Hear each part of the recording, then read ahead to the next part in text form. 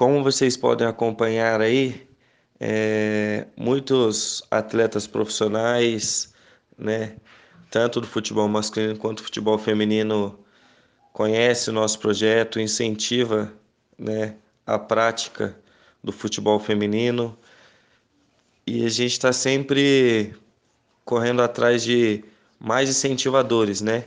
Quanto mais pessoas puderem incentivar essas nossas meninas à prática do esporte, menos perderemos elas para o mundo, né?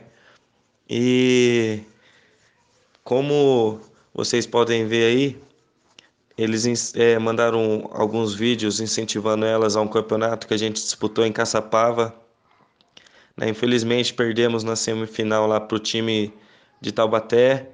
Foi um campeonato muito produtivo, muito que serviu de muito aprendizado para a gente, né? Tanto para mim como treinador, quanto para as meninas, que foi uma experiência única, né?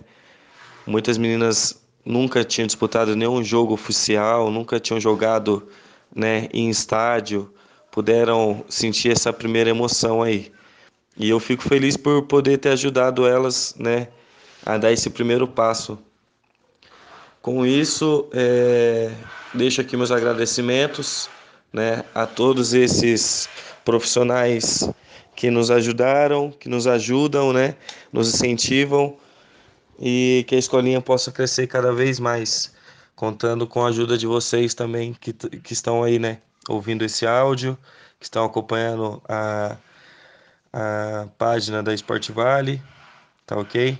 Muito obrigado e Deus abençoe a todos.